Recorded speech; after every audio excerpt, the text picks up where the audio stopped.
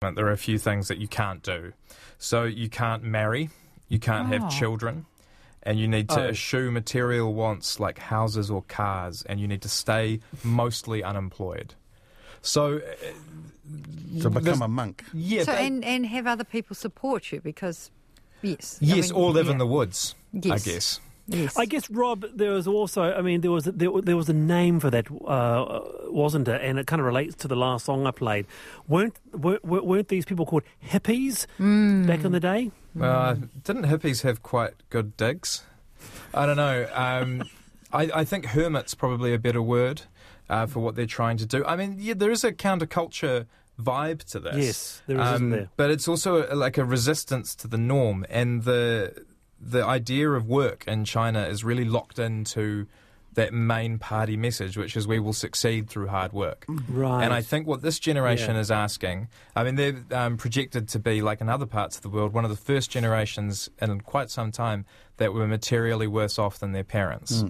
So there's a whole other thing happening here as well, where the millennial generation in China is reaching age where they're marrying, having children, and they're saying, is this working for us? And it may not be. And I think the Tang Ping movement and what they're doing is an extreme. But it's a symptom of the fact that those conversations are happening in cosmopolitan and rural China. No, kia ora, Rob. Thank you very much for your story of the day. That's Rob Kelly there. Always food for thought when Rob Kelly comes on for his story of the day. Now, a bit of response already about superannuation. Let's pick one here. My superannuation idea is contribution.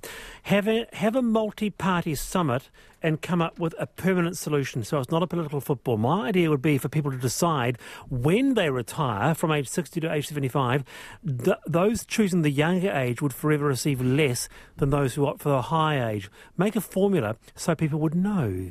Thank you. Yes, so we discussed that later. Time for I've Been Thinking. Jennie Moreton, you start. Well, I've been thinking about sportsmen, and particularly sportsmen, showing their emotions at the end of an event. And I know this isn't a new thing, but just in the last wee while, I have seen so much of it on television that I've been quite blown away, and I have to say quite moved by some of them. I'm a bit of a watcher with my husband of the Tour de France.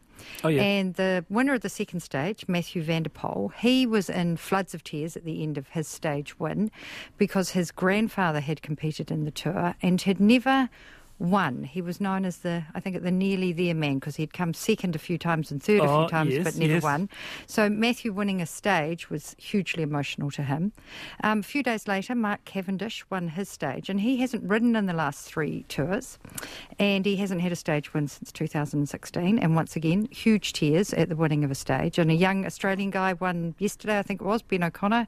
He was in tears. And then we also saw the Tongan rugby captain, Sonatoni Takalua, talking after the game on Saturday night, and he was talking about how proud he was of the team that stepped up.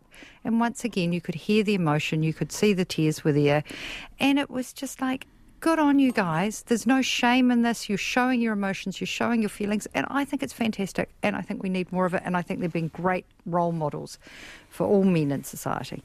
Yeah, nice one. And the Nearly There man, can you imagine the release of pressure of winning? It must have been quite the time for him, the moment. Yes. Well, this young man, it was only his stage win, so he hasn't won the Tour, but I think I think it's early on in his riding career, and so, yeah, to win a stage. And it's huge. I mean, these guys are amazing athletes. So winning a stage in the Tour de France is incredible. All right, kia ora, Jenny. All right, Chris Wikaira, I've been thinking. Oh, by the way, can I just read out a flash that's just come through just this minute? The New Zealand Nurses Organisation says that 30,000 members working in DHBs have voted in favour of 3 more strikes. They'll be July 29, an 8-hour strike on August the 19th, and another 24-hour strike on September the 9th. So we'll try and bring you more on that in the panel. But Chris, back to you. I've been thinking. Yeah, I'm just sort of thinking when I came back to Wellington from Golden Bay, and I usually have a plan for when I go away and things to do and people to see, but I arrived at Nelson Airport on Friday morning knowing 1 of a whole van full of people and 3 of 20 who were going to a 50th birthday. I knew I had a bed to sleep in on Friday night, but I didn't actually quite know where I was going and thought, I'm just going to roll with it, and just did, and had no plans for anything other than getting back to the airport by 4:30 yesterday. And speaking of Aquarius, there's the sunshine. The sun. We opened up our hearts, and the sun shone in. We had 3 beautiful days of no wind, lots of sun, Golden Bay, frosty mornings. Yeah, and it was just, just a reminder of sometimes doing those simple things and just, stopping and smelling the flowers sort of thing. And where a better place to do that, lying flat? This is what you've been doing, Chris, in Golden Bay. Whereabouts, can I ask you? No, because then people might go there.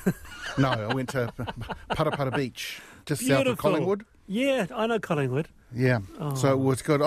There's one thing I'm glad I missed. Apparently, some of our fellow travellers happened upon an anti-COVID vaccination protest at a cafe at Collingwood. There is that too. I probably would not have been able to keep my tongue if I'd been there. So just as well to sit on the beach and contemplate the sun.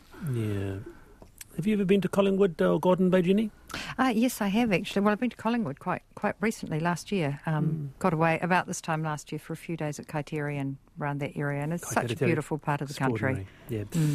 Sandy says, retired at 70 from a fairly physical full-on job, but from 67 it was only part-time. Not only do you wear out physically, but the brain isn't as sharp either. That's Sandy's view. So much to discuss. We're also discussing the National Party leader calling for the Human Rights Commissioner Paul Hunt resignation after he gifted a $200 koha to the mongrel mob. Much to come. Ngā mihi kia ora mō ēnei kororo tauke. Thank you both for that kororo. Stay with us on the panel, NZ National.